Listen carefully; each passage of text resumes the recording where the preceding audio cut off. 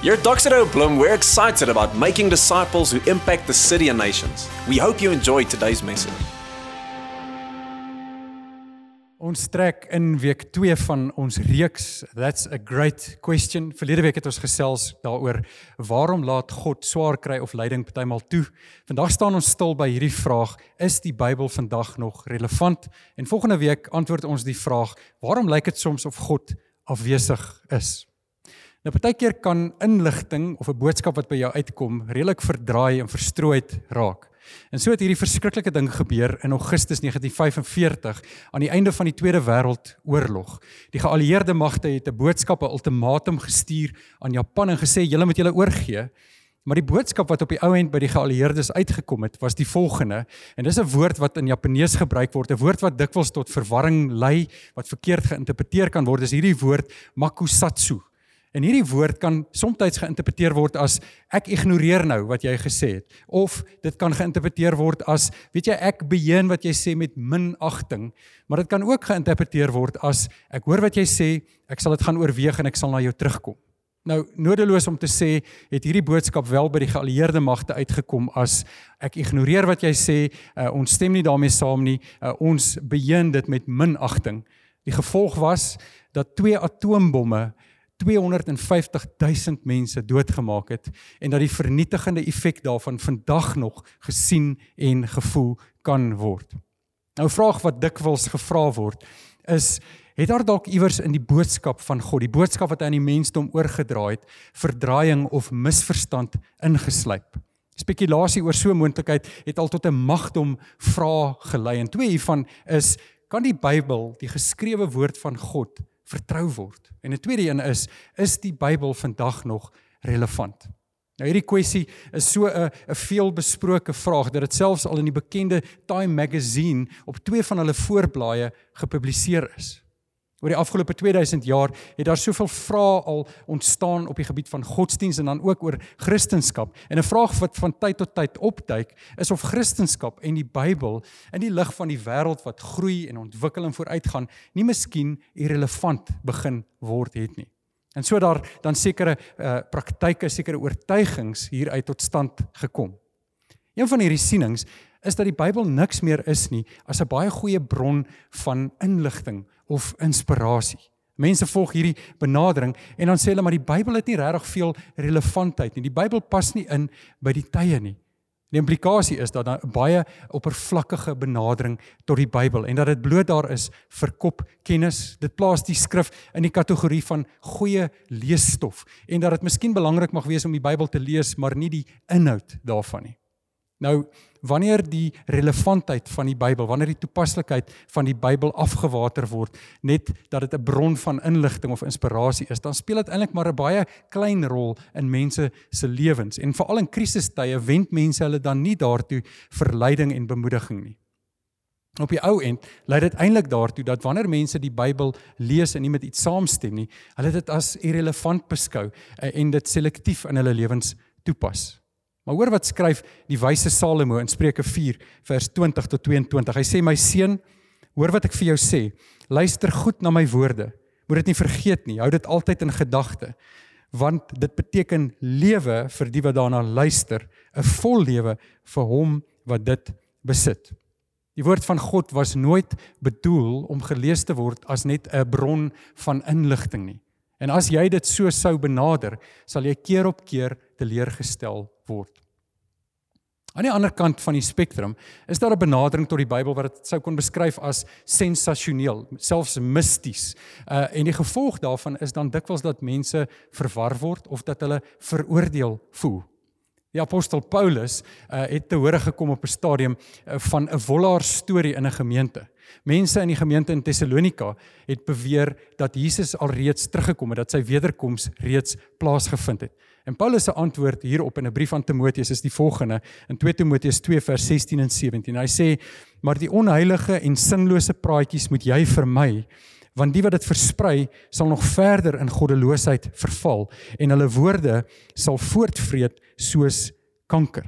Sien hierdie verdraaiing, hierdie valse aansprake in die gemeente daartoe gelei dat sekere van die mense in hierdie gemeente in Thessalonika lui geword het. Dat van hulle selfs ophou werk het, want hulle het gesê, wel, Jesus het reeds teruggekom, so ek wag dat hy my nou saam met hom sal vat, na waarheen hy my ook al sal vat, en ek hoef nie meer te werk nie. Wanneer ons die Bybel in ons alledaagse lewe losweg, buite konteks interpreteer en selfs verdraai, dan loop ons twee groot gevare. Die een is dat as ek met my kop so in die wolke leef, as ek so net leef asof alles al aan 'n einde gekom het, dan is ek op die eind van geen aardse nut of waarde nie.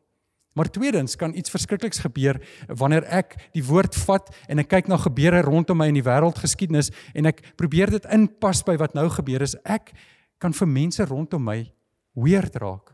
Ek kan mense wat miskien nog nie die Here ken nie, kan ek eintlik van my vervreem en in daardie wyse kan ek eintlik groot skade berokken aan die eenvoudige en wonderlike boodskap van Jesus Christus.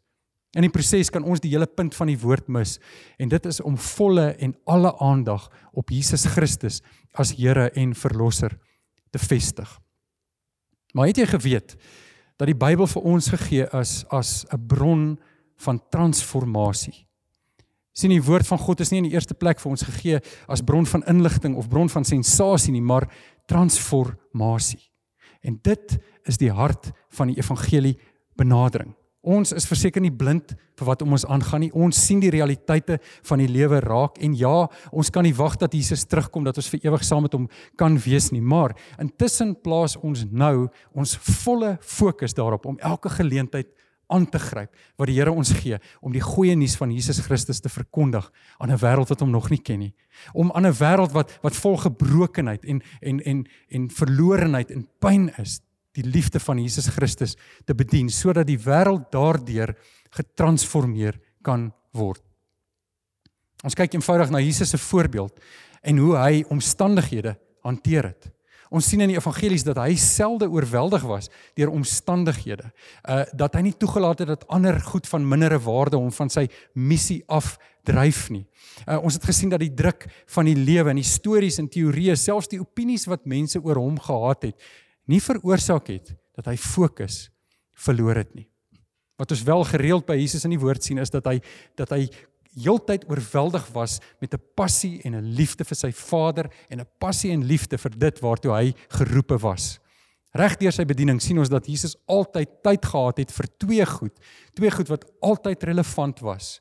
Die een is liefde vir God en die ander is liefde vir mense.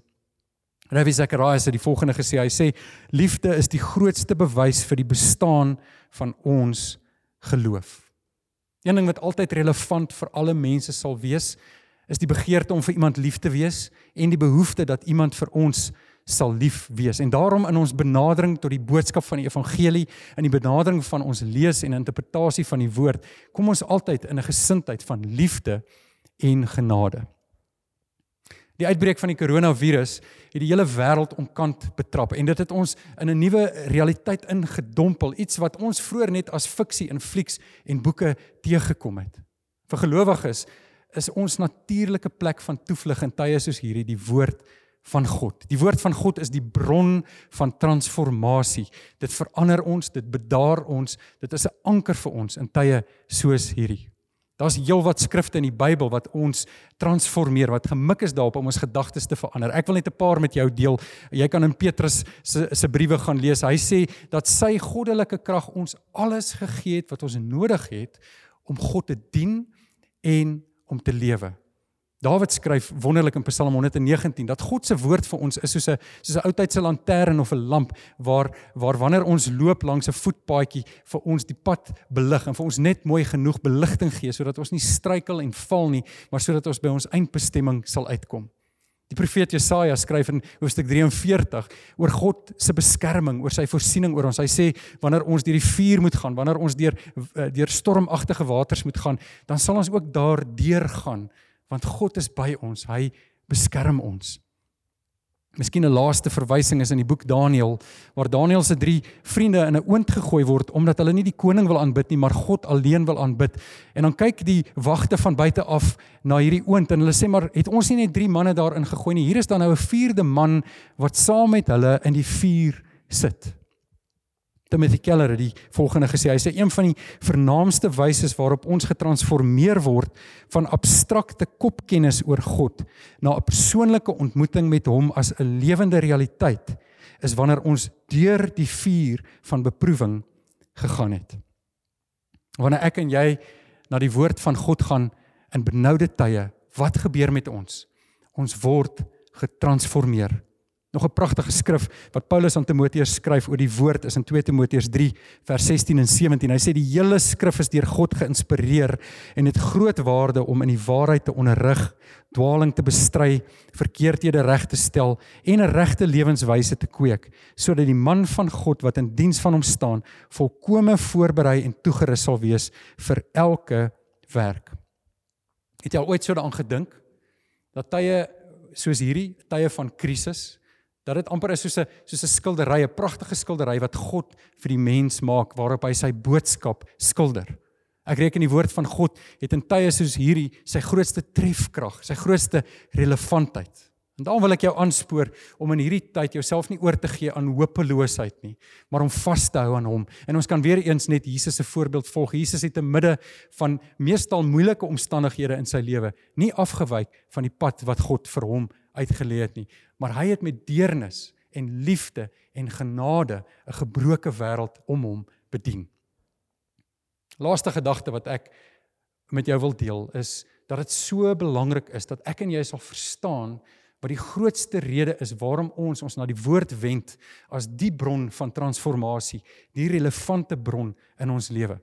Paulus skryf daaroor in 1 Korintiërs 15, wanneer hy praat oor die Christendom, oor ons geloof, wanneer hy sê, daar is maar een rede hoekom ons geloof sin maak, en dit is omdat Jesus uit die dood opgestaan het. Dit is omdat hy leef, dat daar sin is aan ons geloof. En let daarop, Paulus sê nie, hoorie julle, as Jesus nie opgestaan het nie, dan is dit okay, ons het nog steeds 'n goeie godsdienst, dis goed as mense ons geskrifte lees. Nee, hy sê, as Jesus nie uit die dood opgestaan het nie, dan was ons die mees bejammeringswaardige mense op aarde, want wie sal sy lewe oorgee en neerlê vir 'n dooie redder? Sien, die geskrewe woord van God getuig oor die lewende woord van God, Jesus Christus. En omdat hy leef, kan ek en jy vandag nog die woord van God lees, en dit transformeer ons lewe elke keer wanneer ons dit lees.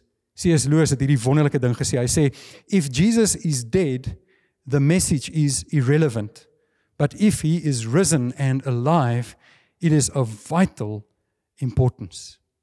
Op 'n stadium berisp Jesus die Fariseërs, want hulle het hom, die een na wie die hele skrif wys, misgekyk. Hy sê in Johannes 5 vers 39 en 40, julle ondersoek die skrif, omdat julle dink dat julle die ewige lewe daarin kry. En dit is juist die skrif wat oor my getuig. Tog wil julle nie na my toe kom, sodat julle die lewe kan kry nie. Ek wil jou vandag vra, het die Bybel al hierdie plek in jou lewe ingeneem? Is dit relevant tot jou lewe? En daar is maar een manier hoe dit kan gebeur, en dit is deur 'n ontmoeting met die lewende woord, Jesus Christus. Ek is baie lief vir my vrou. Ons het 'n daaglikse intieme verhouding met mekaar op emosionele en fisiese en geestelike vlak. En as gevolg daarvan dat ek haar as my vrou het, as dat ons 'n verhouding met mekaar het, wil ek haar beter leer ken, wil ek uitvind wat haar ongelukkig en gelukkig maak, wil ek weet wat haar drome is, wat haar vrese is. My liefde vir haar, my verhouding met haar is die wegspringplek vir hierdie begeerte om haar beter te leer ken. Daar's baie ander vrouens in hierdie stad, maar daar's een vrou wat ek as my vrou ken en lief hê. My beste vriendin, my lewensmaat, my minnaar, die ma van my kinders, en daarom wil ek haar beter leer ken, wil ek toelaat dat sy in my lewe 'n invloed het, 'n transformerende invloed in my lewe het. Op 'n soveel groter vlak wil Jesus vandag vir jou sê, ek wil in jou lewe inkom, ek wil 'n persoonlike verhouding met jou hê, en daarna nooi ek jou om my in die Bybel te ontdek en te leer ken, sodat jou lewe getransformeer kan word. Kom ons bid saam. Here, dankie vir u wonderlike woord. Dankie Here, dat wanneer ons u woord lees, dat dit nie primêr is vir inligting nie. Here, dat dit nie primêr is om een of ander teorie te bevestig nie, maar Here, dat dit is, sodat ek getransformeer kan word. Ek bid vir elke persoon wat vandag hierna luister. Here, dat ons sal wend in die eerste plek na die lewende woord Jesus Christus, en dat ons u dan sal ontdek en lief hê deur u woord. Ons loof u daarvoor in Jesus se naam.